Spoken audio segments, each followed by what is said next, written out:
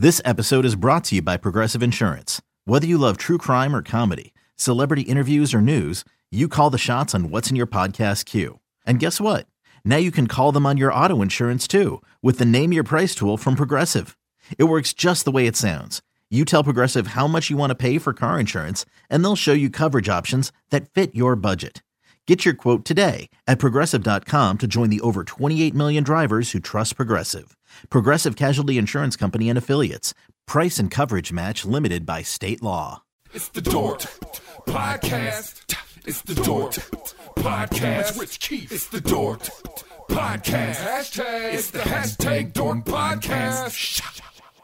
Thanks for tuning in to another episode of Hashtag Dork. My name is Rich Keefe, and I am joined by Ryan Davey. Davey's back. How are you, sir? Feels good to be back, Rich. Great to have you back. Davey is coming to us via Google Hangout this week. No, I'm not. You wish. You bastard. Let me start out by saying. Oh, here we go. Now, I had a little bit of a meltdown and bit of a dust up, bit of a kerfuffle. There was a kerfuffle. I don't want to relive all of it. You can go to youtube.com/Dork Podcast. I have a little bit of a rant. But last week, many of you listened to the episode, and thank you for doing so. We had a little bit of a scheduling snafu. The only way we could do it was via Google Hangout. I was out of town Monday, Tuesday, Wednesday, wasn't in the studio, couldn't record there. So Shark and I did it via Google Hangout. Then I put it in on Thursday, and the connection wasn't great. It wasn't studio quality, and people, they're saying, hey, this isn't great. But then we got one filthy coward on iTunes who left us a 2-star review. Now, Ryan, I take a lot of pride in this podcast. I know you do as well. And to see a 2-star review just really hurt, and really based off of one episode. We've done over 100 episodes, and this prick sees one that he didn't think it sounded great, and he made some snide comment about how I got like a recorder to do a book report with my friend. And this guy, his name is Chuck Teets. I'm going to put his name out there. It's Chuck Teets. He gave us a 2-star review, and you can't take it down. It's up there forever, and I feel like he kind of screwed us a little bit. I feel like he did too, and I saw the YouTube rant. I saw the review. Black Panther was very upset. Oh, really? At that, so much so that he didn't even want to read it. He's not even going to be here. He's like, screw that guy. Look what you did, Chuck Teets. Chuck Teets. So now he's out. You craven. You absolute Twitter egg. Anonymous coward is what you are. Yes. Show yourself. Present yourself to us, Chuck Teets. 2 stars. And the other thing, if it was such a shit sandwich, why wouldn't it be 1 star? That doesn't make sense. I think that's just a knife twister. You know what I mean? Yeah, it makes you think about it. Like I see 5 is like, we're a 5. Let's be honest with ourselves. We're a 5 here. Well, I'm biased, 6. But whatever. We should be a 6. It's Infinity Stone scale, but iTunes doesn't do Infinity Stones. They do stars 1 through 5. Right. I think we're a 5. Yeah. 4 is like, you guys are good, but here's what you should work on. Fine. Yeah. We got one of those too, by the way. That guy's a dumb prick too. Yeah. 3, you're average. You're an average podcast.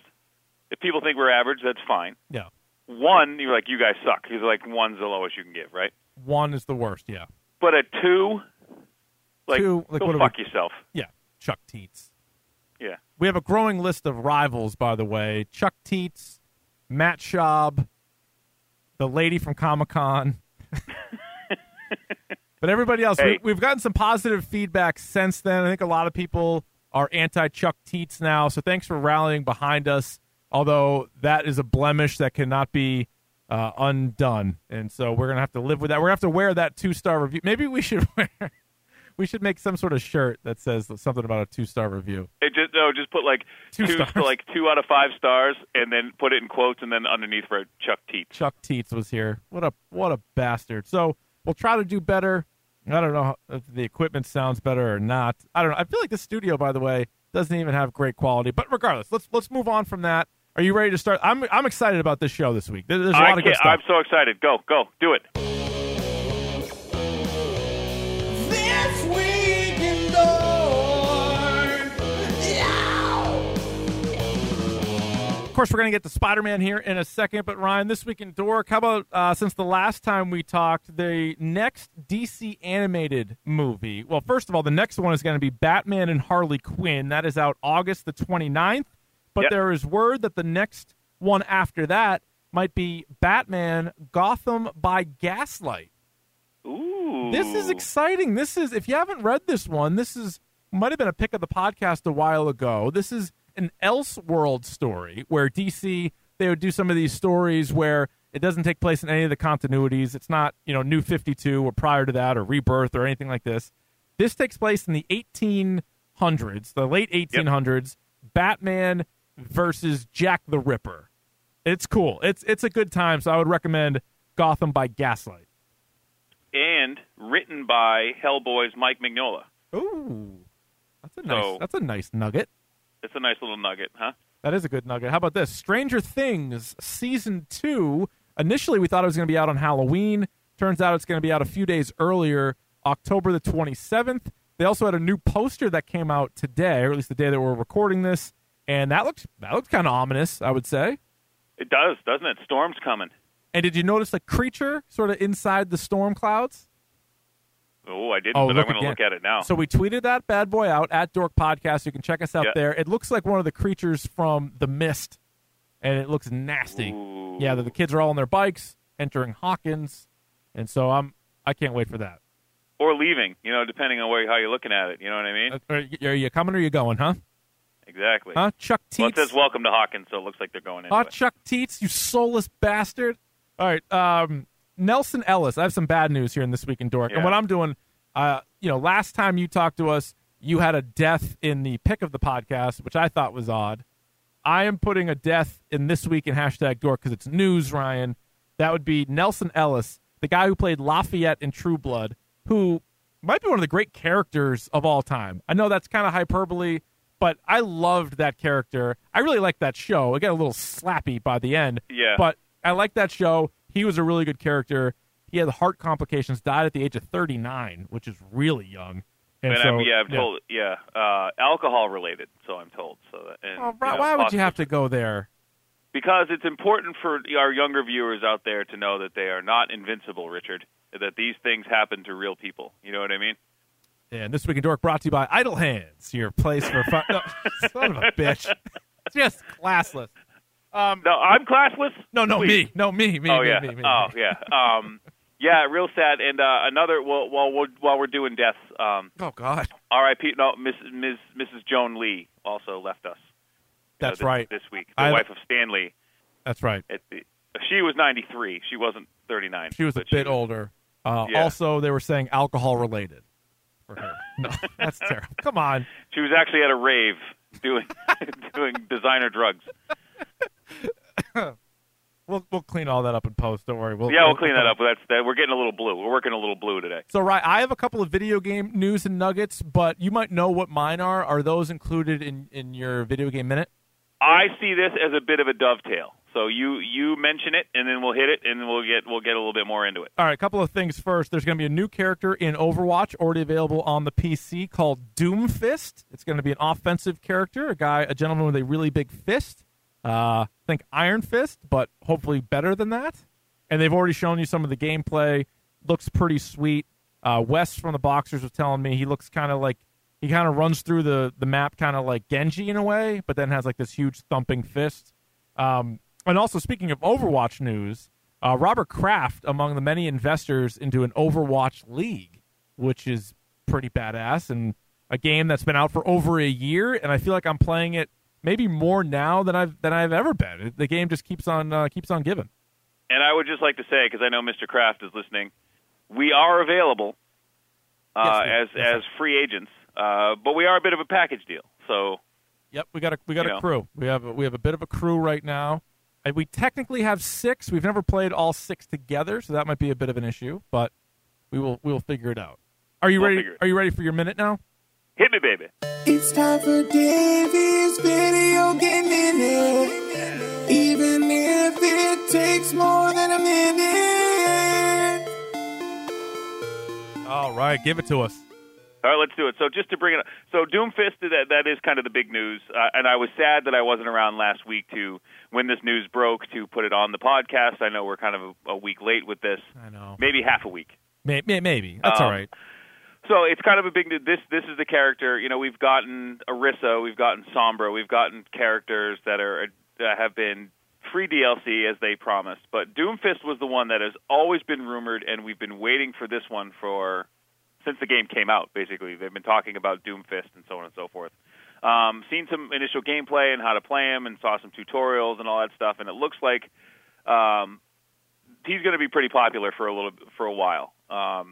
So if you're into Overwatch, that is something you should absolutely check out, and you probably will. Yes. The other thing that came out last week was the Castlevania TV. I know this is the video game minute, but so it is a video game. Oh, I haven't seen it yet. Have you been watching that? I watched the first 2 episodes. So the first season's only 4 episodes. Oh, perfect.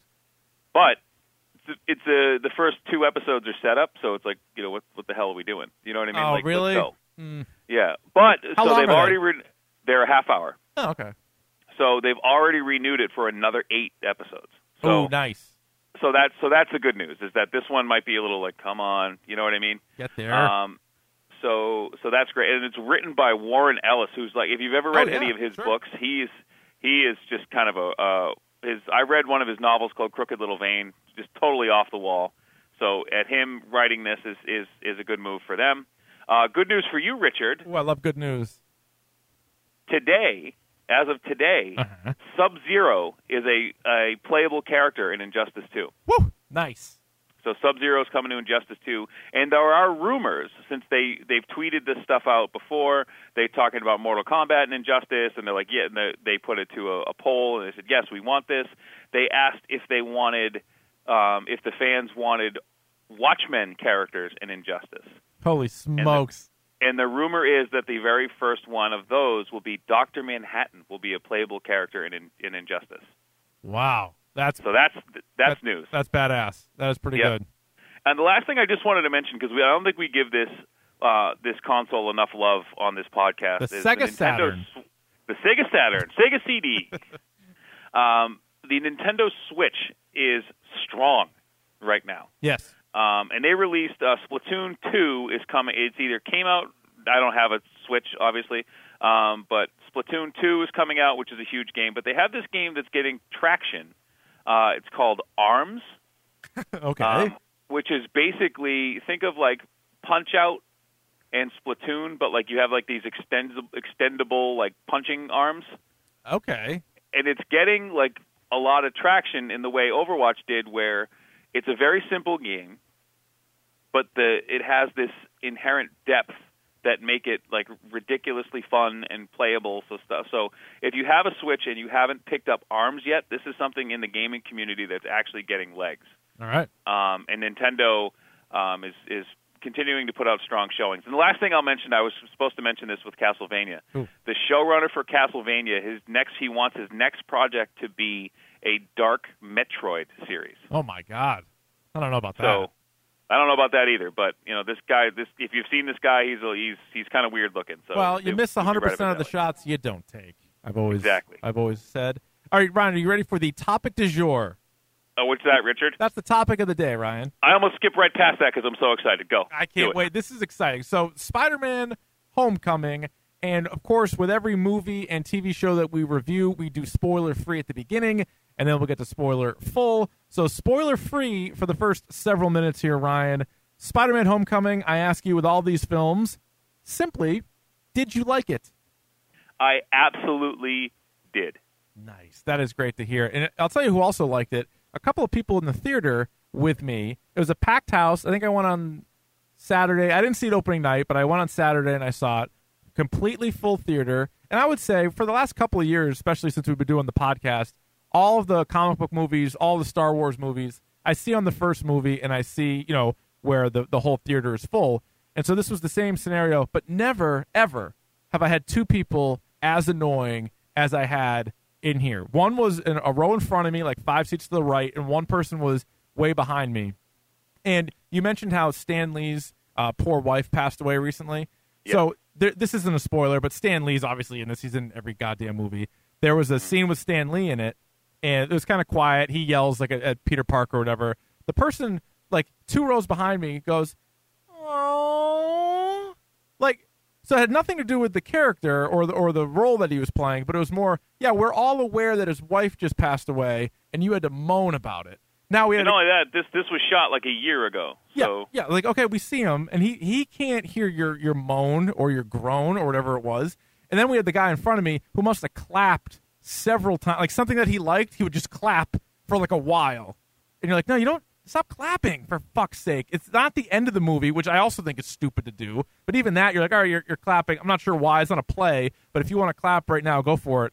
But during the goddamn thing, and he was like, he had like a laugh that you thought was fake, but you know what I mean? Like he was trying to like get a rise out of other people. I don't know. So that Anyway, I also like the movie, but their love of the movie started to make me dislike the movie a little bit. But that's a me problem. That's not anything else. So I guess I would probably know the answer to this, Rye, but one of the knocks I had going into this was that they had so many trailers. I felt like I saw everything in the movie. If you really just mash it all up in your head, you would have seen everything. Did you feel like there was enough other stuff from the trailers in this movie? Yo, absolutely. I mean, there were some things in the movie that you think you've seen the whole thing and then you don't. Right. You know, there's enough wrinkles, as we would call them in football, you know, where you think you know the play and there's like one thing that's different and it changes the whole thing. Option route, etc. Yeah, so there's a wrinkle. Anytime you think, oh, I know what's coming, there's something there for you, which I thought was one of the brilliant parts of this movie. Yeah, and I think some of the stuff, like it didn't, like the real important plot points to me weren't spoiled in the movie. Like there was some cool stuff in the movie that you didn't realize. They weren't spoiled in the trailers, I mean, where even though, you saw some of the big action sequences, you sort of saw them in there, but it didn't ruin it for me. I thought that it might, and it definitely didn't. How would you say the overall fight and action sequences were? They were good. It's very tricky when we do this part of the podcast to not give too much away. But there are certain things I liked about the fighting and the action sequences that, as a Spider-Man fan, lifelong Spider-Man fan, like you needed to see those things. And where some of the other movies failed. You know what I mean? Yeah. So they're good. They're really fun to watch, and they are fast. Yeah, they do a great job with the Spider-Man character. Like that's what's so important is when you have a character. And that's why I thought like Logan was so good because you knew it was an aging Wolverine, but you also knew what he was capable of, and they really shot that well. And in some of the Batman movies, like the good Batman movies, like all right, that's Batman doing Batman stuff.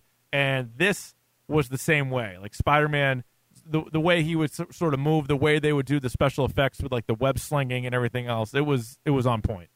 And one of the cool things I thought when, and this isn't a spoiler obviously, but when he's jumping around and he's really being Spider-Man, they seamlessly wove in watching him move, and then they would throw in a couple shots of it first person.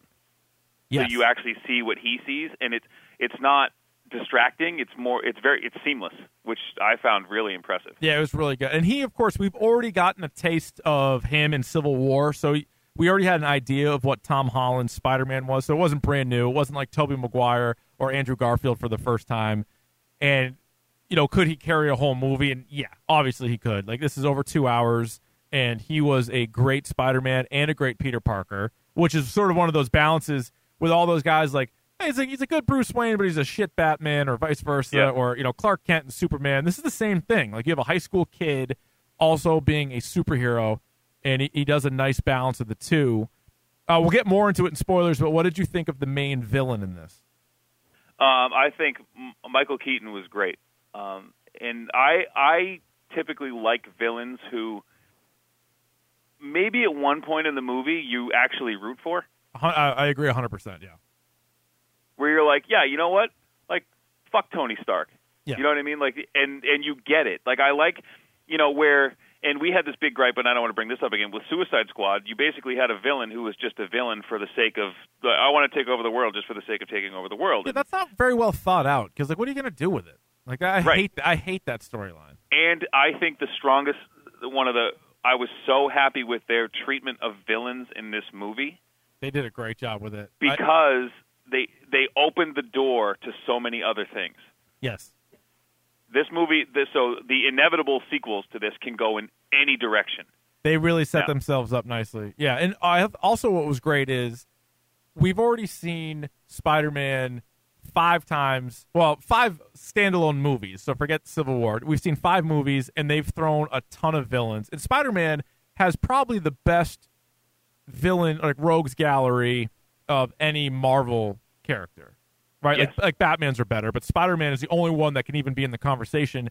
And we've already seen we've seen 2 Green Goblins. Like we saw a really bad Sandman, a shitty Venom. We saw Doc Ock, who was actually really good, and on down the line, Rhino, like Electro. We hadn't seen the Lizard. We haven't seen the Vulture, and he's like one of the classic. I think he might be the second villain in the comic that he ever comes across. And to finally get to him, it was like perfect that they were able to still have him where you're not comparing him to any other Vulture. Like here he is. He can make it his own, and he definitely did. And he did. Let's see. This we can do spoiler free.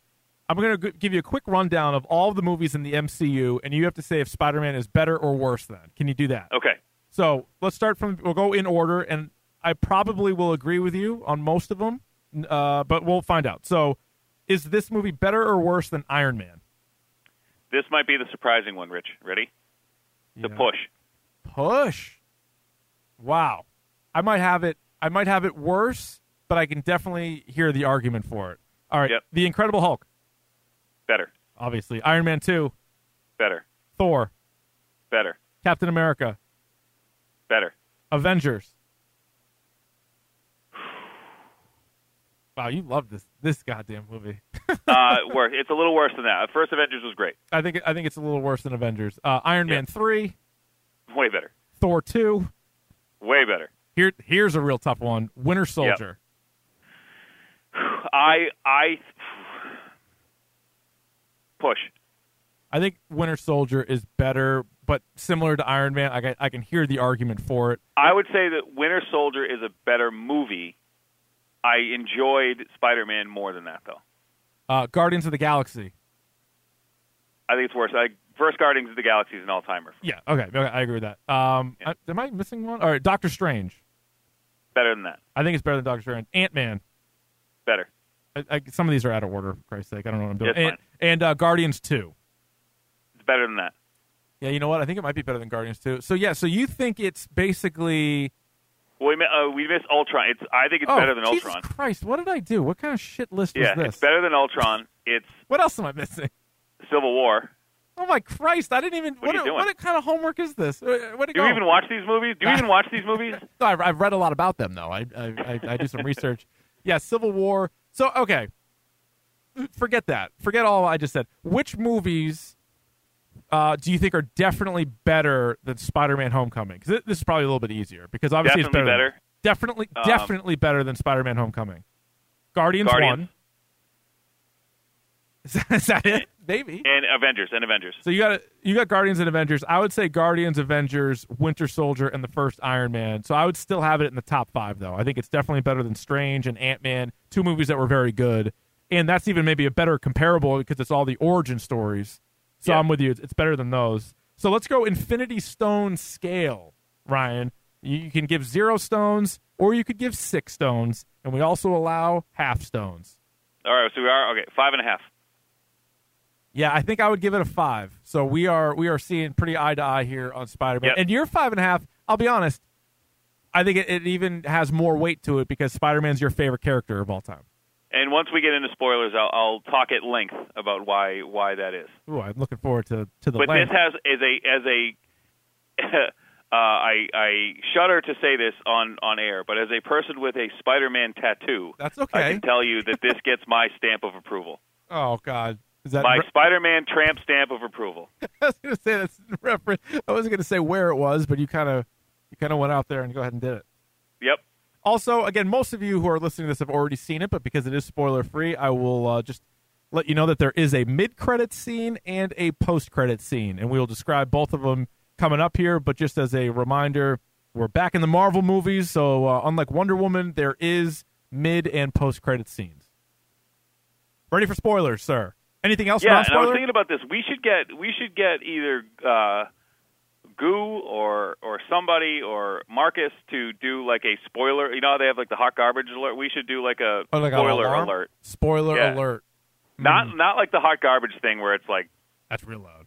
I can't listen to that with headphones on. That's and by the real. way, I just listened to the most recent Boxers, and I'm with Goo. Like, I don't like the hot garbage alarm. Jesus Christ. It's pretty aggressively loud. I do think that's the point, but it stings the ears. The word I would say is jarring when you're listening to it with headphones. It's for sure jarring. I would give you that. All right, so spoilers alert. Spoiler now for Spider-Man Homecoming. If you haven't seen the movie, you've gone too far. All right, let's start out. There's a lot to get to here, and we're both very excited about it. And the movie begins. You have Michael Keaton and his salvage company is cleaning up after the events in the Avengers. So when the aliens attack and all that stuff, the one that's referenced really a lot. Like it's a focal point for the other movies, the TV shows. They talk about it all the time. And so I love that. I love that connection to it right away. So you take this movie and it is, boom, right in that exact same universe, right in the MCU. This is what's confusing to me, though. Oh, yeah, go ahead. Okay, and I think this is an important step for Marvel, an important step for this movie, in that you have all these like global scale like attacks and all this stuff, but they never. And Civil War touched on this a little bit, but I think what happens to like a normal person who just witnessed this happen? Yes. How does the world move on from this? The rest of the world. I mean, you see the Avengers and they're like, "Oh yeah, that was great, big victory. Hundreds of thousands of people died, but like, good job, well done." Could have been worse. Like, yeah, exactly. Yeah. And so you do see the everyman. You see what other guys are left to do. And so Michael Keaton and his crew. That's really the focus here at the beginning.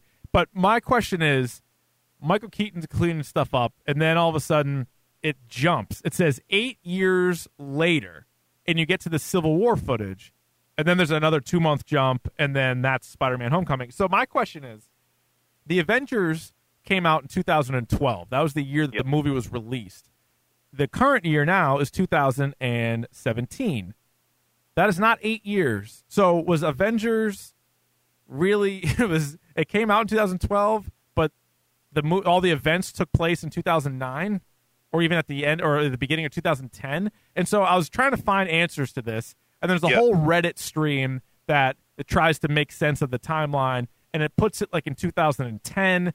And I'm saying, well, isn't that 7 years? But that was just confusing to me because as I'm watching it, I'm like, 8 years. I'm like, well, I know Avengers didn't come out in 2009. So, yeah, that was I gave them the benefit of the doubt, but I'm like, that seems like a lot. Like that movie doesn't seem that old. No. So anyway, that's weird, and that's the kind of shit that I get hung up on. Like I love all these connections, I love all these Easter eggs, I love all this stuff, but just make it make sense. Make the timeline make sense. We all care about it so much that you would think that they would as well. So some of the things I'm going to point out might be kind of gripes, but bottom line is I gave it a 5. Davey gave it a 5.5. We absolutely loved this movie. One of the other things was damage control. Damage control was what came in and took over. Like Tony Stark owns damage control in this universe, and they took over the cleaning company. Damage control, you remember it had a short comic book run. I think I have some issues lying around my basement. So there was a damage control, and they actually were going to do a TV show called Damage Control. It was going to be an ABC show. I think they ordered a pilot for it, but then I think they wanted to include it in the movie, and so it's either been shelved or gotten rid of. But Damage Control was going to be something even bigger. Yeah, I mean, it could be something like Agents of S.H.I.E.L.D., but now that you've been introduced to Damage Control... Yeah, they might do it. Now they could, and that would be a cool show if they just, like, mention all these people. Like, they'll show up to a site and be like, oh, we got a Hulk site here, you know what I mean? Like, they know as soon as they see it. What I love about this, too, is how the Vulture is created off of what happened in Avengers and what Tony Stark did. And so here's a character that's been around in the comics since like the early 60s, and yet they found a new way to show his origin story, and I thought that was pretty sick. Also, this is basically another villain that Tony Stark directly created, right? Yeah, absolutely. So all the goddamn villains, like Ultron, Ironmonger, Whiplash, I guess the Manchurian, the Manchurian, and now friggin' Vulture, and maybe more I'm missing. Like, those are all solely because of Iron Man. Right, and I think it's because he's the MCU's answer to Batman, right? Yes. He's this completely flawed character who the argument is made in Batman all the time that these villains wouldn't exist if you didn't exist. Yeah, 100%. You know what I mean? And I think in Tony Stark being the first, well, technically Captain America is the first Avenger, but the person who's at the forefront of the Avengers, you know, the first person to come out and say, like, yeah, I'm Iron Man. You know, so he's responsible. He's the one who came out and did this, so he's responsible for all of it. And even more so now, you know, post-Civil War, I mean, he's the guy. He's the guy with the face. Now, one of my concerns, too, was if you saw all the trailers, if you saw all the movie posters, you're like, what is this, Iron Man 4? Like, it was going to be almost more Iron Man. Did you think we got too much, too little, or just enough? I think it was just enough. I think the purpose of – there is a reason for Tony Stark to be in this movie other than just the fact that he's Iron Man. I mean, you see this relationship between these two, and obviously Peter doesn't have a male figure in his life anymore, so enter Tony Stark, who's supposed to be – and there's that scene when they're on the ferry where Peter says to – and it's this really cool scene where, you know, Tony Stark's like coming – and he's like, if you cared, you'd be here. Yes. And he steps out of the suit. He said, like, I am here. You know what I mean? Because he showed up once and he wasn't actually in the suit. Yeah, like he's got right. Without that, sort of gave you like a swerve. I would say both Tony and Happy, played by Jon Favreau, who's back once again. They both are like father figures now for Peter. Yeah, and what was cool about that scene is that it gave you the reason why Tony Stark is in this movie. And then he said, because there's this scene where like there's this very like fatherly thing. He's like, well, what if somebody died? And then you see like this look on Peter's face, like, what? And he says, what if you died? Yeah. Oh, yeah. You know what I mean? And like, and Tony said, like, that's on me. Right, because think about it. He's a guy. Look at the Civil War. Like, you're taking a 15-year-old kid, and you have faith to throw him into that, which is pretty cool. And also, you see, it's almost like a Civil War prequel, like for a moment, because. And it didn't spend a lot of time. I thought it was perfect, where they just show you, and it's like the home footage. Like the movie starts, it's like a film by Peter Parker, and it's showing you how he got recruited, how, you know, Happy brought him over there. Like he was on a plane, didn't know what the hell was going on. He's videotaping himself in that airport scene, which is still one of the great MCU scenes of all time. And it maybe also explains why he was talking so much, because I think he was recording the whole video for himself too. Yeah. But they did such a good job with that. But then they also wisely, you know, he was saying how, you know, he's in that fight with all those guys, and Iron Man says something to him along the lines of, well, if Captain America really wanted to like hurt you, like he could have. Yeah. Which I thought kind of grounded it too. And you're like, all right, well, the kid is 15. He hasn't really been Spider-Manning too much. And up until that day, he had been wearing like sweatpants and like a ski mask. Like he hadn't even really been Spider-Man until that moment. And I think this is why, and I'm going to say this right now, Tom Holland is the best Spider-Man ever put on film. 100%. Like, not Hands close. down. Yeah, he absolutely is. Not even close. Yeah. And the reason is because the way this was written, and by the way, big shout-out to John Francis Daley. That name doesn't mean anything to you, but it means a whole deal to me. That one of the writers of this movie was actually Sam Weir from Freaks and Geeks.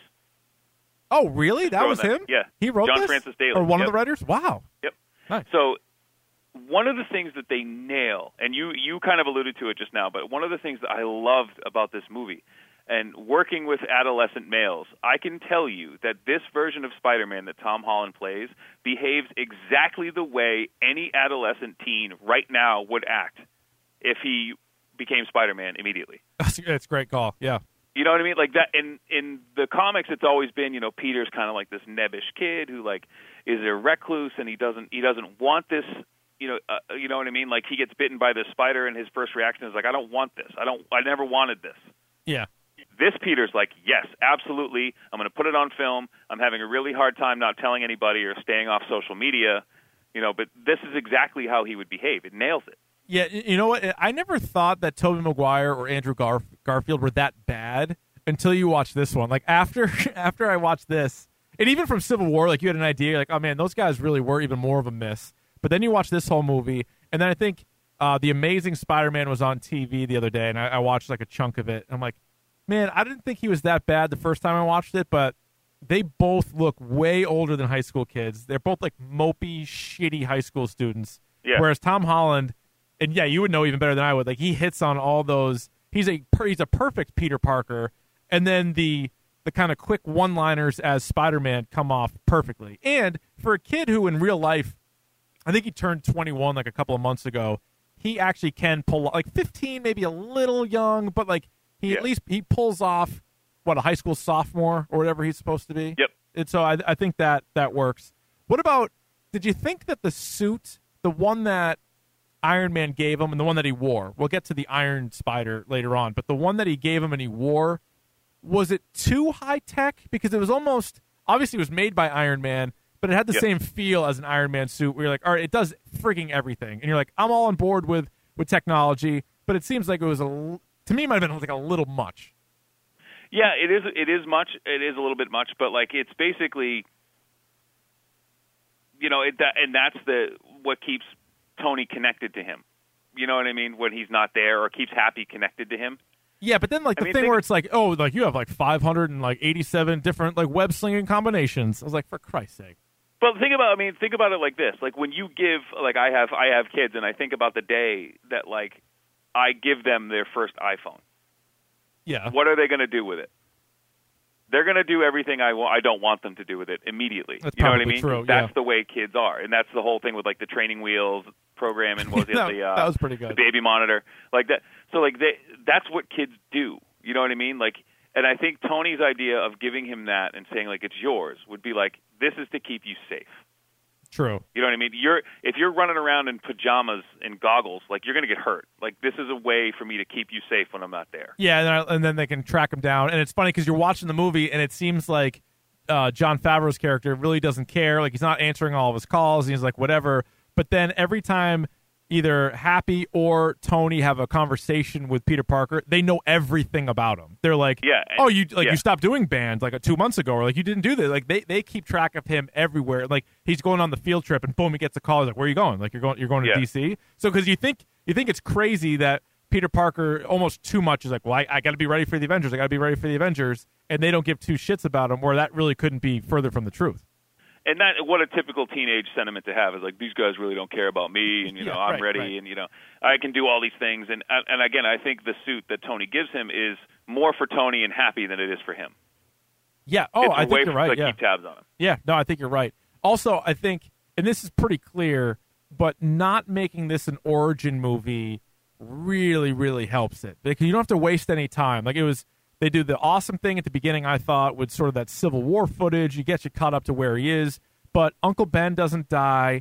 He doesn't get bit. We don't see the spider that bites him. And again, if you made this movie 20 years ago, fine. Or even if there was no, and I know it's not in the same universe, but if there was no Sam Raimi or no Amazing Spider-Man, then maybe you would have to do it. But like, your audience isn't dumb. Like, they are aware of how it works, and we've already seen him in action. So why waste time? Like, this is one of the few origin stories where he's Spider-Man the entire time. Like, think about even Deadpool. Yeah, he's Deadpool at the beginning, but then they kind of they play with the timeline and they show you how he becomes Deadpool. This is one of the few that you're like, all right, he's the guy. Like, he's very young, but he's always got the powers. Yeah, and I think this is one of the things that, and again, I don't like to pit them against each other too often, but like the thing that Marvel is getting right that DC is not, and that is Marvel is learning from mistakes. Like if you look at Batman versus Superman, one of the biggest gripes that we had about that movie is like, do we need the Batman origin story again? I've seen this. We don't, and that's the thing. So they make these subtle mentions to it where they don't even mention Ben Parker's name, but Peter says at one point, after all May's been through. Yeah, perfect. When you're saying, I can't tell her that. Like, that's all you need. Perfect line. Like, like that sets it up. We know she's living by herself. We know that that's his aunt. Like, with the whole thing, we get it. And so that is that's a good call. That's a perfect line, and that sort of sums up the whole thing. All right, when he's talking to Ned, and he's like, yes. He's like, so a spider bit you? He's like, yeah. And he's like, what if the spider's like, the spider's dead, and they just move on. Yeah, right, exactly. So you get a little bit more of the backstory with that as well. We'll get into, like, I guess, more of the plot points as we go through some of the characters and some of the Easter eggs and things like that. But if you jump to the ending, sort of a couple of parts at the end, you get, after, the Vulture ends up going to jail, they lock him up. But he's finally invited to join the Avengers, and they've officially moved out of their New York City location. They're now in upstate New York, where, we saw the scene from Ant-Man. They saw a lot of it in Civil War. We're finally there. He's asked to be a part of the Avengers, And for a guy, he was desperate. Like, I mean, I wouldn't say too much, but it was getting to the point where he was almost like upset, or he was obsessed with becoming an Avenger, and then he turns it down. Were you surprised by that? Did you like that? Did you not like that? How do you feel about that? I liked it. It showed a little bit of growth in that character, which is great. And it showed, well, first of all, we'll get into this later, but welcoming back Pepper Potts into the fold. Pepper fucking Potts. I know we thought, I don't know, it fell off a cliff, died an impact. Well, look, I'm not a huge Gwyneth Paltrow guy. No, me neither. But she looked great. She's a great Pepper Potts, though. That's the thing. Yeah. Is like I like her in this role. I don't like her in any other movie ever. Mm-hmm. But she's good in this one. She was not in Civil War. You know, they kind of make reference to her, but she's not there. And then here she is for 2 minutes. Like very, very kind of strange, but it makes sense. But anyway, so he doesn't join there. Now, the very end, before we get to the mid-credits and the post-credits, is Aunt May finally sees him. She looks in the room and sees that he's Peter Parker, or sees that he's Spider-Man. I guess the question is, now going forward, is she going to know, or do you think he's going to come up with some sort of elaborate, oh, I just found this costume, or are they going to mind wipe her? Like, what's going to happen here? I mean, and this is what I said before, the same thing with the villains, is like you could take this in any number of directions and it'll make sense. Yeah. He could say like, oh, well, I found it, or like I just made this. It's not the actual suit. There's ways to get out of that, and there's also ways to lean into it and say like, how does May react to this? I want her to know. I love her as a character. I think she's a great Aunt May. And did you see our buddy Mac from Mac and Goo? He tweeted out a while ago about, because obviously there's been the evolution of Aunt May. Yeah. And he goes, they go from having the guy from Tales from the Crypt in the first one, and then you have like a cougar in this most recent one, and then you had Sally Field in the middle. And I'm like, yeah, but she's great. Like, think about it. If the kid's 15, it wouldn't make sense. I mean, everybody's families are different, but it wouldn't make sense for your aunt to be 80 years old. I mean, maybe your great aunt would be, but your regular aunt wouldn't be. So this makes sense. I want her to know. Like, I like her. Maybe, she could flirt with Iron Man a little bit more, even though Pepper Potts is back. But I hope that he doesn't lie to her and isn't like, oh, like, actually I'm friends with Spider-Man, and gives her some sort of bullshit thing. And like fucking Ned already knows. Like, let right. your aunt know. And two things again. Marissa Tomei is 52 years old. That's insane. She's no spring chicken. She's white. She's rocking them high smoke bomb, and she's rocking them high waisted pants throughout the whole movie. There's a fan theory that she is actually her character from The Wrestler. This is still her. Oh my God. With the piercings and everything? She took them out. Right on. No, leave those in. Oh, okay. All right. There you go. All right. First, I guess before we get to the character breakdown, how would you say this movie, like, say you were just a Spider-Man fan. I guess this would be a very small percentage of the audience. You're just a Spider-Man fan, and you haven't really kept up with the MCU. Maybe you haven't even seen those other movies. Would this be a great standalone movie still? Absolutely. And I think in terms of the MCU, in the grand scheme of things, it fits like in this little box. And I was going to mention this earlier, but I'm glad you brought it up, is that the reason this movie works is it's small in scope. Yes. There are times where, like, one of my favorite scenes, because people have this gripe about Spider-Man all the time. They're like, what if he wasn't around any tall buildings? Like, how could he do? And there's helicopter. Like, no, but he's like doing this run, like he's running toward like this explosion, and he just goes like, and like it's like this wide open golf course. Yeah, he just has to run. He's like, God damn it, and he has to run. He doesn't say God damn it, but he has to like run. Yes. And that's like a Spider-Man fan's like, okay, like when he's not around buildings, like is he completely ineffective? Right. And the answer is yes. Like he just now have to run. Pretty much. You know what I mean? Yeah. It's not gonna work. And yeah, and then at one scene he even like shoots out his webbing like as far as it can go. And it's just like I gotta get on my horse here and get going. I gotta hoof it. Yeah.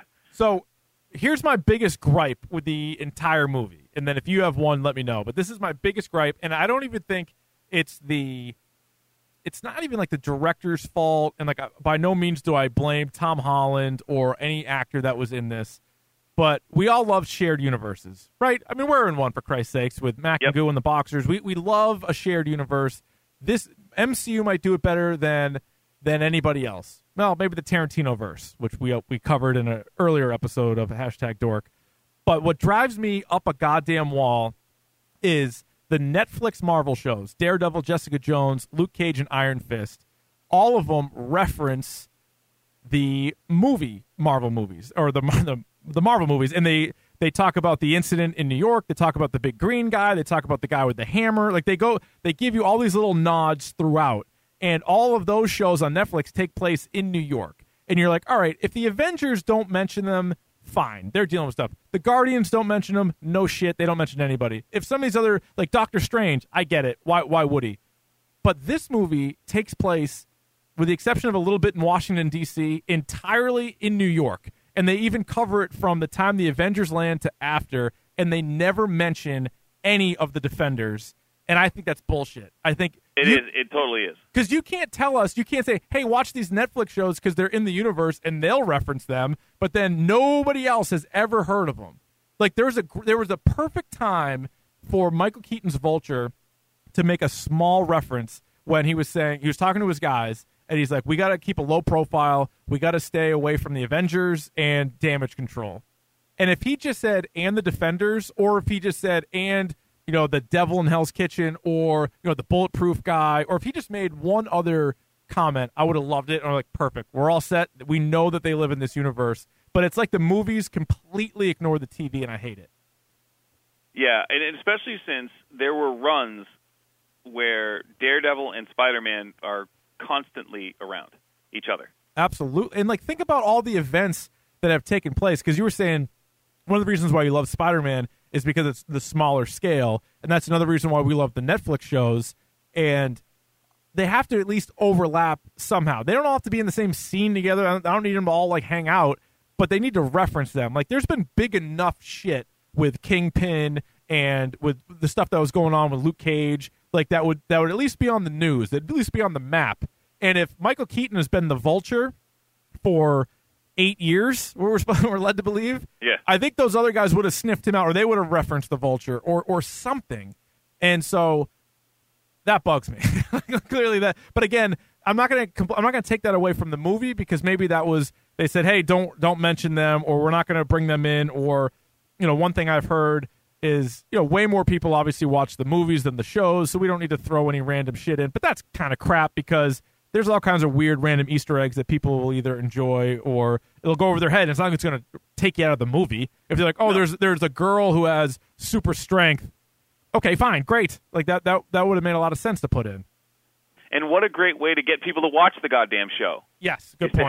Is to have Spider-Man on a rooftop and him cross paths with Matt Murdock and him be like, oh my God, what the hell are you doing? You know what I mean? It'd be perfect. And you would think at this point too, if Iron Man specifically, if Spider-Man was on his radar, he should know all those other guys. Think about it. What was Peter Parker doing before he got him? Stopping people that took a bicycle. That's literally what he was doing. He was helping old ladies. There's a whole montage of the stuff that he was doing on that scale, and then he finally gets to stop the bank robbers. Whereas, how about the warehouse shootouts and rooftop shootouts and all the Daredevil season 2 with the Punisher? That was crazy shit going on. And I think Iron Man would be aware of those guys as well. And I don't know, maybe want to recruit one of them, or at least throw an invite their way. Yeah, maybe. All right. Oh, by the way, yeah. I think Spider-Man's from Jackson Heights, which is in Queens. I think. Oh, for Christ's sake! But I just did a quick Google.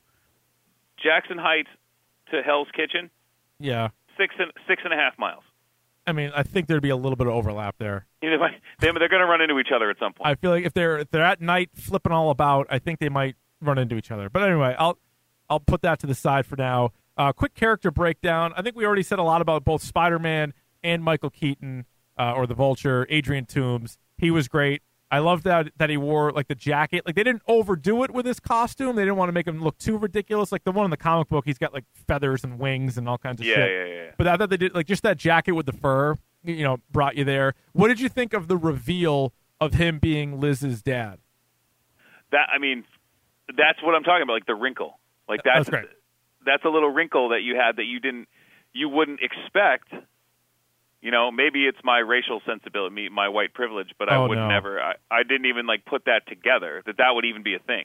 I like that. Although the girl who played Michelle Jones, MJ Zendaya, this was great because one of before the movie came out, one of the fan theories was Michael Keaton's going to be her father, and so if you had heard that or if that was on your mind at all, that was like an extra little swerve. I didn't put it together at all until he was at the door.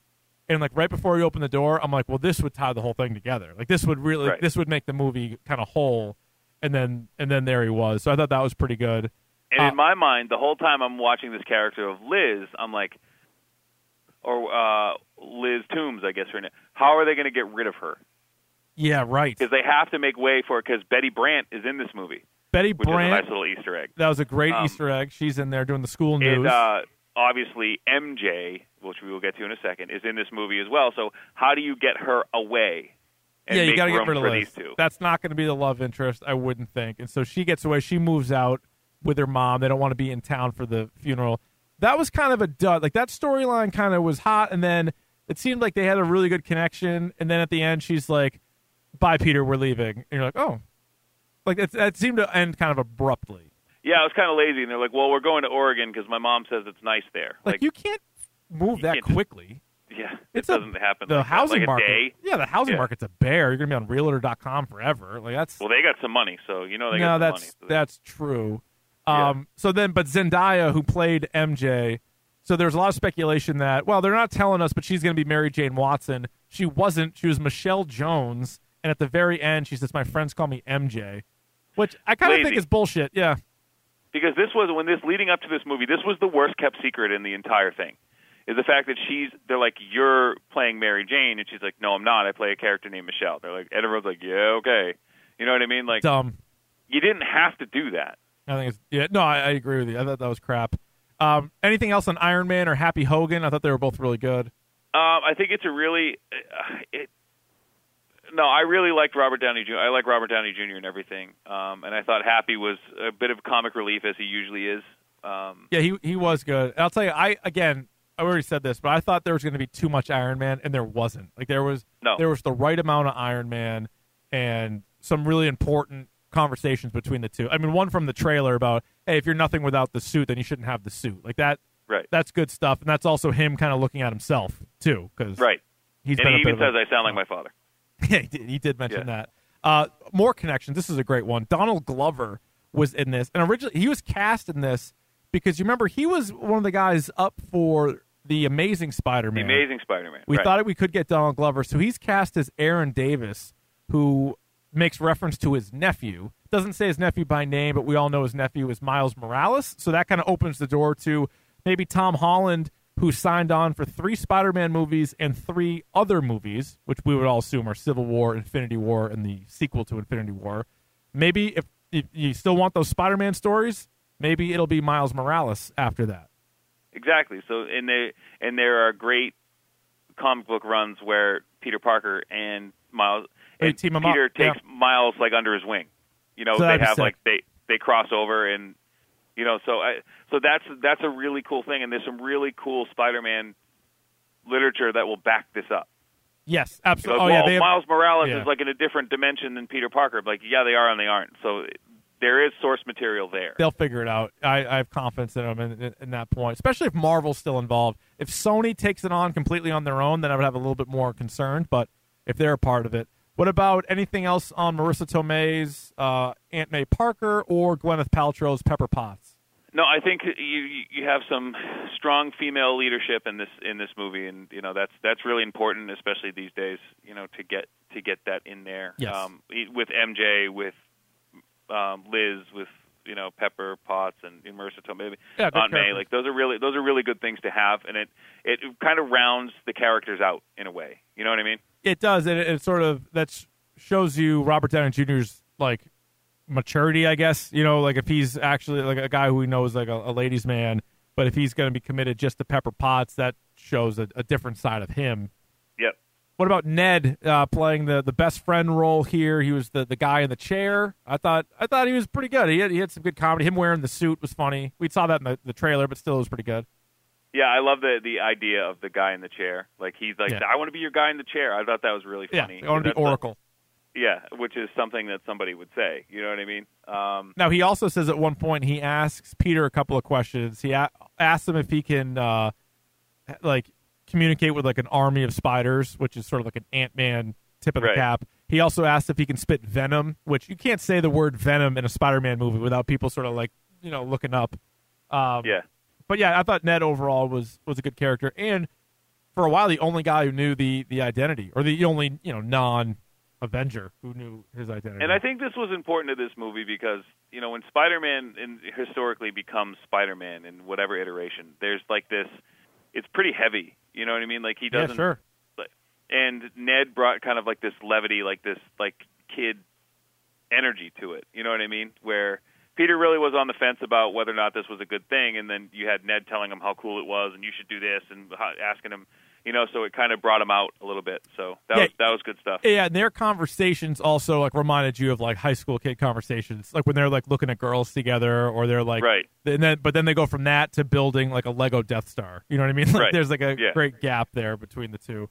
And that was the good link that they were kids. Like they were still kids. Right. Chris Evans popped up a few times as Captain America in those PSAs, which I thought was great because then there's the line. I think it was Hannibal Buress, right, the comedian, who has the line. He's like, I'm pretty sure he's like a war criminal, but whatever. And so that at least reminds you that this is after Civil War, but they're still running those Captain America PSAs. Yeah, and that was great. He was actually sneaky good in this movie, Hannibal Buress.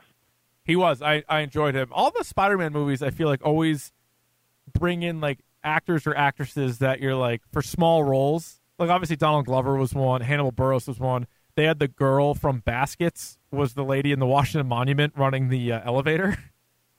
Yeah. And you're like, what? Like that's random. My wife started hitting me. She was like, "Oh my god!" I forget. It was her name, like Sharon or something like that. I forget. Yeah. That was pretty good. But she did it with like the same voice, like the same flat voice. That's her, man. That is what she brings to the table. Did you have any problem at all with no Mary Jane, like a real Mary Jane Watson or a Gwen Stacy?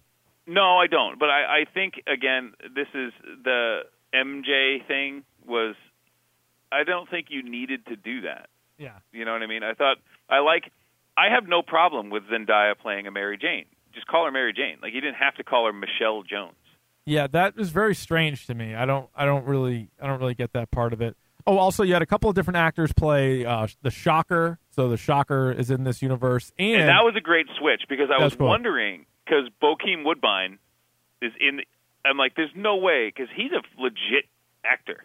Right. Like, he was in Ray. He was awesome in Ray. And, like, I was like, what is he, just some, like, no-name thug? Yeah, but then they did the Shocker switcheroo. Yeah, he was like, now you're the Shocker. Like, now you're the Shocker. You know what I mean? Like, I was like, that's pretty sweet. That's not bad. And they didn't name either guy, so it didn't matter. No, it didn't. So that was good. And then also you're getting a look ahead, and I guess we can get to that in the mid-credits scene too, on what future villains we could see. So other Easter eggs and stuff that we can get to. Again, I'm still pissed about the no mention of the Defenders. How about the Sokovia Accords, which were taught in class? So this is a quick turnaround. It's only 2 months after Civil War, and one of the times that you see Peter Parker in class, the teacher is talking about the Sokovia Accords, which our buddy Goo still is convinced that Tony Stark wrote them, and they just haven't said that he wrote them yet.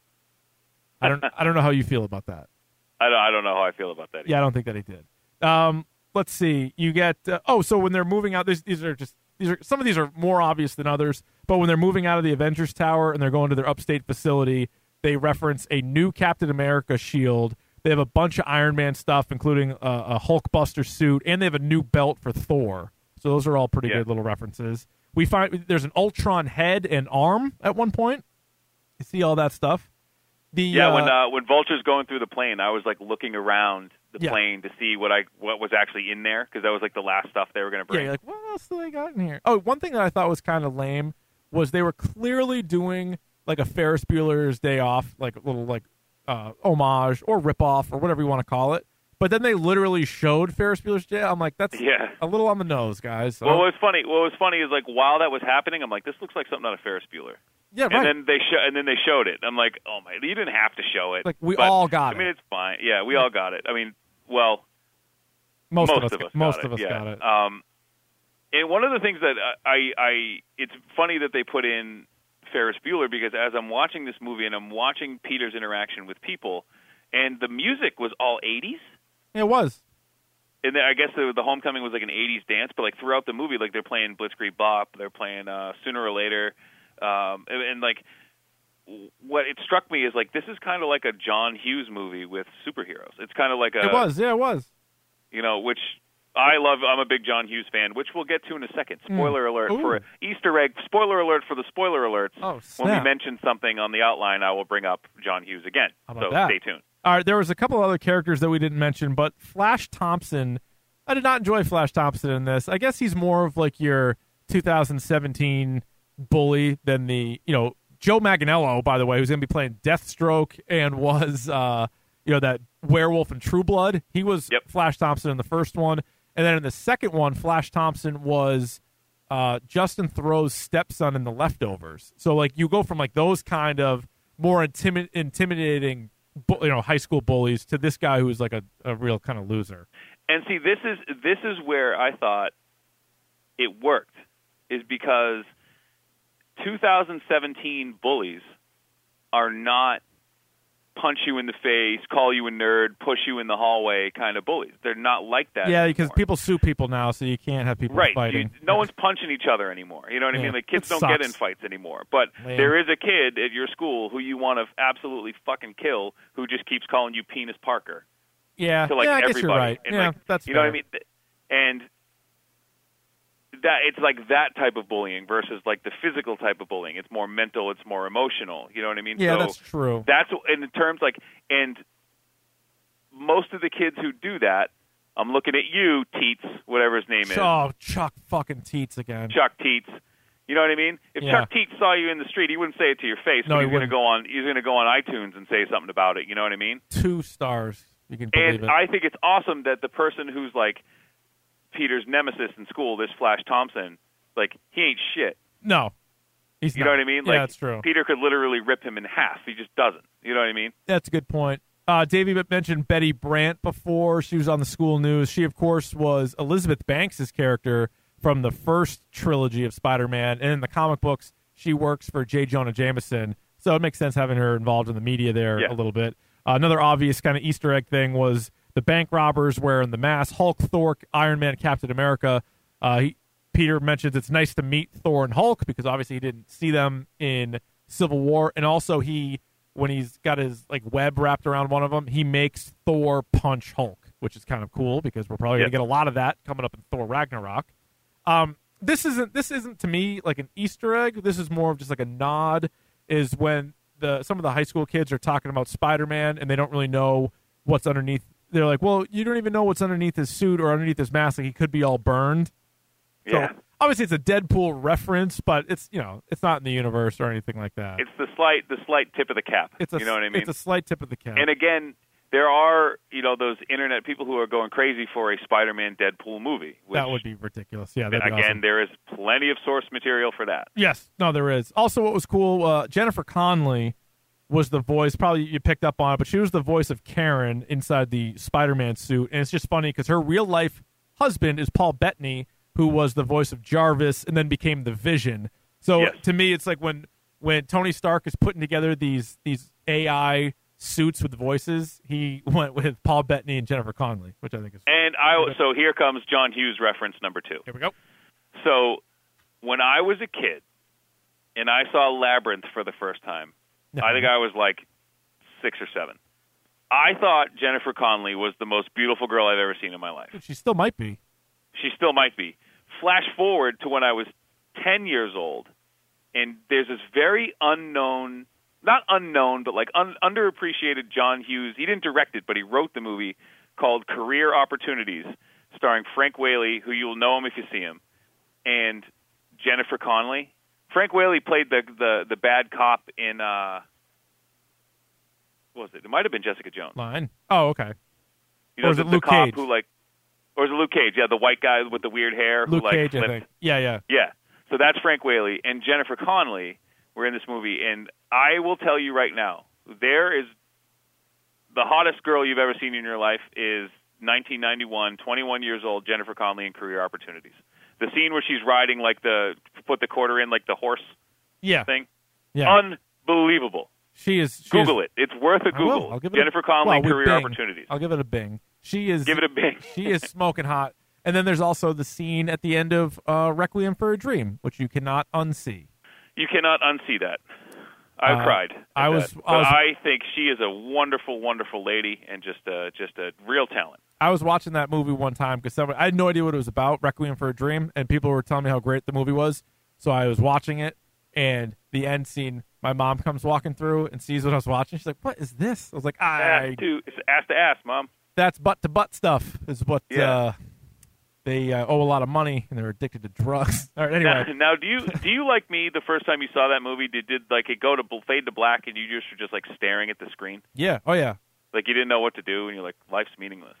Yeah, and I'll tell you what. So then my college roommate, I owned it for some reason. I don't know why I own Requiem for a Dream. Somebody please, you could take it from me. But I own Requiem for a Dream, and one of my college roommate, I think sophomore year, had never seen it, and I'm like, I don't want to watch it again. Like I know I own it, but I don't really feel like watching it.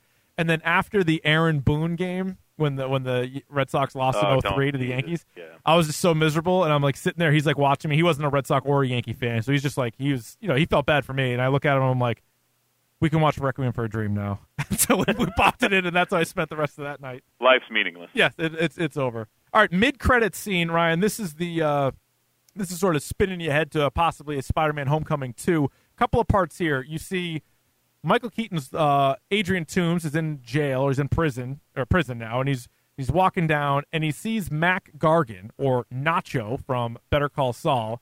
Yep. And who we know is going to be the Scorpion. He's the Scorpion in the Spider-Man comics. And if you didn't know that, he had a Scorpion tattoo on his neck. So he's just to really hammer it home. Really, and he had like some mechanical stuff on his arm when he was in prison. Yeah. But for us real Spider-Man fans, we knew it was him when they were on the ferry and they did the facial recognition and they said, "We got a hit on this guy. It's Mac Gargan." Exactly. Who has so they mentioned him by name on the ferry, and I was like, "Ha ha!" And and people kind of looked at me, and I'm like, don't worry about it. You'll look it up later. Now, so here's my question to you: why do you think Michael Keaton told the Scorpion that he didn't know Peter Parker's identity? Because he wants him. You think it's because but he also saved the Vulture in a way. So maybe it was. So think of it. If we do a running tally in the car scene with Michael Keaton and Peter Parker, he said, you saved my daughter's life, so I owe you. That's one. Now I'm going to save your life by not killing you right now. Yes. Then Peter pulls him out of the fire, saving his life. Right. So now he owes. So you could be like, he either wants to kill him or he's like, I owed him that. I'm not going to have you do it. Yeah, that's true. Yeah. And I wonder if there's a chance if we could ever get a Sinister Six, because again, in the history of the comics, that's a whole number of guys. I guess it has to add up to 6 to make it work. Right. But that's why I loved. Like I said in the beginning, I loved the treatment of the villains in this because they didn't kill any of them. Nope. You swapped out a Shocker. You got the Vulture. You got Scorpion. They're all in this universe. Bang, bang, boom. Right there. So now you need a Goblin. And how about this? People are saying, we're going to get a Venom, right? You're going to get a Venom. Carnage. Maybe bring back another Dr. Octopus, a Carnage. I've been dying for a Kraven the Hunter. Kraven the Hunter would be awesome. Mysterio, who we haven't seen yet. There's tons of guys. Mysterio's a good one. You know what I mean? It's wide open, and that was the best part of this movie. Is it set the table for this entire thing. And you know what you won't get is any kind of crossover with the Netflix guys, because Spider-Man and Punisher have had some great stuff. In fact, Punisher's debut came in a Spider-Man comic. Yes, it did. So, all right, that was the mid-credit scene. That was pretty sweet. Now, you waited about 15 more minutes. You got the post-credit scene, and that was Captain America giving you a PSA about patience. And I know for a fact, after texting with you, that you were not a fan of said post-credit scene. Well, I was set up for this where Wesley B. from the Boxers podcast said it was the best end-credit scene he's ever seen. Now, to be fair, I said it wasn't for me. You said it wasn't for me. Okay. Right? Yeah. So, in my mind, I'm like, okay, so I'm going to, and I upped your game a little bit. Not to step on your flavor, but No, Rich please. is a fan of the Nips. Rich is a fan of the Nips, right? Oh, yeah, people know that. in the Bring the theater. nips right into the theater. You have a nice little time. I brought in some rum and added it to my icy. How So I was How on, was like, that? Oh, if Delicious. you don't do that the next time you're at the movies, you're doing yourself a disservice. Well, maybe this weekend for War of Planet of the Apes. But it was so delicious that I drank a huge icy. So the whole from like the Washington D.C. scene on, I had to pee. So like I had to piss the entire time. That's so, the like, problem I'm with like, the I nip gotta- game. Yeah, it's Yeah. brutal. So I'm like, I gotta get through the credits, and the credits are pretty long. So I got through the first one. I'm like, that's great. But Wes said the next one's awesome. So I gotta get to this, and my wife has to pee too. So I'm like, we're both just like crossing our legs at this point. So we have to see this. And then that shit happens, and I'm like, you got to be fucking kidding me. Yeah, I thought it was funny, and like because they all don't have to mean something, and like the mid-credit scene to me was great because that's for the story that furthers what's going on. It's like a preview for the next one, and then this one was just, it was good because like we're gonna get a couple more movies. Like they have plenty of time to set up Infinity War, like they Yeah. already kind of have. So anyway, I like. And I think Ragnarok is going to do that. Obviously, Black Ragnarok Panther's not going to do it, but Ragnarok will do it. Yeah, Ragnarok will. Now, let me ask you, I know you're a huge Spider-Man 2 fan. You had said before that is the best of the previous Spider-Man films. I would tend to agree. I do agree with that. Leading into this one, but did this top that? It's kind of, to me, it's apples and oranges. You know, I see them on their own merit. I got to think watch they're it again, too, before I really compare it to that one. But I'm with you. I know what you're saying. They are different. But they're both that good. Like, I would say that they're both, they have their pluses and minuses, but I would say it cancels out. Like, I think Tom Holland is a better Spider-Man than Tobey Maguire. He is. I think... But Dr. Octopus was really good in that. I was going to say, I think Alfred Molina, Dr. Octopus, was a little bit better than the Vulture. But you know what's great? That like it's unfair for Sam Raimi and Tobey Maguire and those guys, but they don't have that Iron Man wrinkle. Like they don't have that bigger universe, already an established great character. Like they can't bring that to the table. So that might be where Homecoming, at least for me, gives it the nod. I think it's the best Spider-Man. I think Tom Holland is the best Spider-Man. Yes. Right? Yes. Whether I would have to digest this a little bit. I saw it yesterday, so I'm going to have to digest it a little bit to know whether or not it's the best Spider-Man movie. Yes. Because I don't have enough time removed from it yet. You know. Understandable. Any final thoughts on Spider-Man: Homecoming before we get to the pick of the podcast? I think this is again a landmark movie for Marvel. It's they took a step back from this whole like global catastrophe thing and just made a movie that fit into their universe, but also was great on its own. It's a great depiction of what it's like to be a kid these days, I think, and it was just a very, very well done. And kudos to all those people who made it. Pick of the bomb. Pick of the bomb. Pick of the bomb. Pick of the blood. Pick of the podcast now. Time now, Ryan. I think my Monster Energy drink is wearing off. I will. Would you like to kick, receive, defend a goal, defer? This week I will receive this week. Okay, what do you got? So I got two this week. So one of the things we mentioned on Twitter and things like that, if you guys are big into Overwatch, we started using this, all of us started using this app called OverSumo. Yeah, that's which good. It's a free app, and one of the cool things it does, and Rich and I really like this, we've been really down on our competitive score recently, Oh, my God, both driving me in nuts. numbers and emotionally. Yes. But what it does is it breaks down how you play by character. So while How you play, because the regular numbers, and I'm not embarrassed to say, but I am a silver. It's not great, but I am a silver. We all are. We all Except are. for Wes, Wes is gold, but we're all silver. But and so that is so weighted on. It's almost entirely weighted on wins and losses. Whereas this OverSumo app, it's weighted on your performance, so it makes you feel a lot better. And it's based on character. So like character. I found out that I'm like a Grandmaster Diva. Yes. You know, but like the McCree that I used to use all the time, I'm like a silver. Like, Yeah, I'm you're not like, that great with him anymore. Right, exactly. And you know what I also noticed is that it ranks each day. So Yeah. like I had like a couple of gold days, then I had like a silver day, and then like I had a gold day, and then you go look at your week, and then you go within each day and look at your character. So like last night, I was like, oh shit, I was really good with like Lucio last night or whatever. Like, Yep. so that is a pretty good one.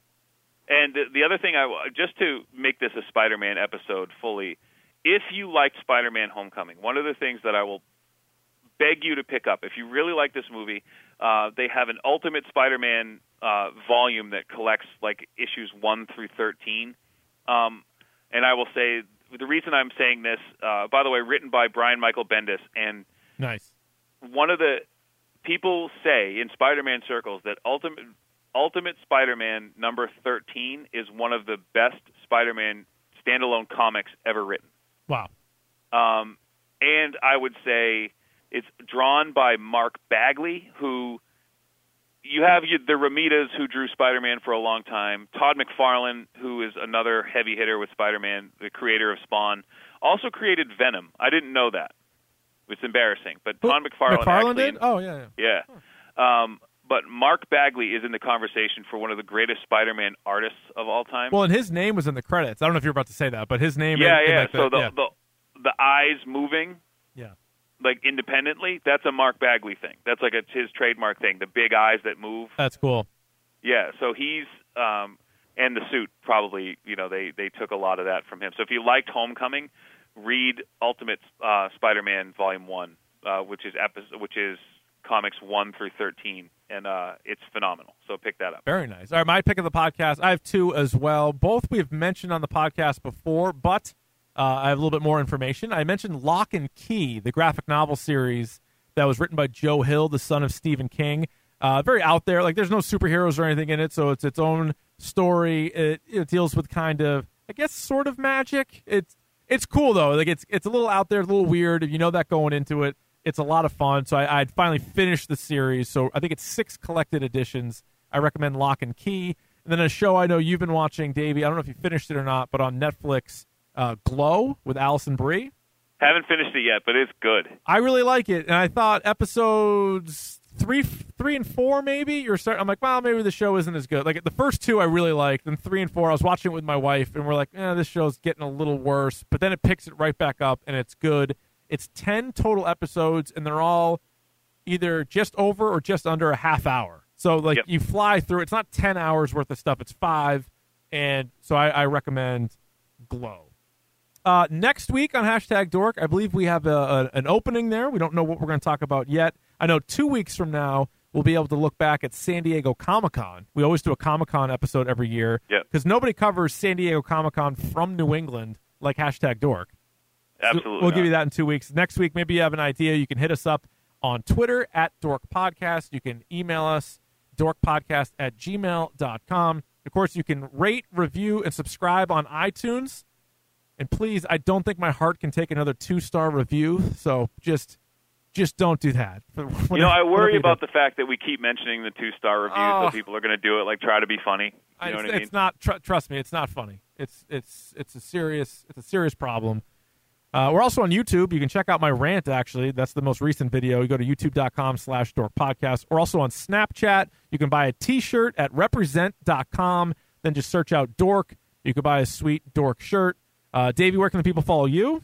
At Arvon D on any social media that you can get your hands on. Just throw me a follow. All right. There you go. Arvon D and at Dork Podcast. Anything else, Ryan?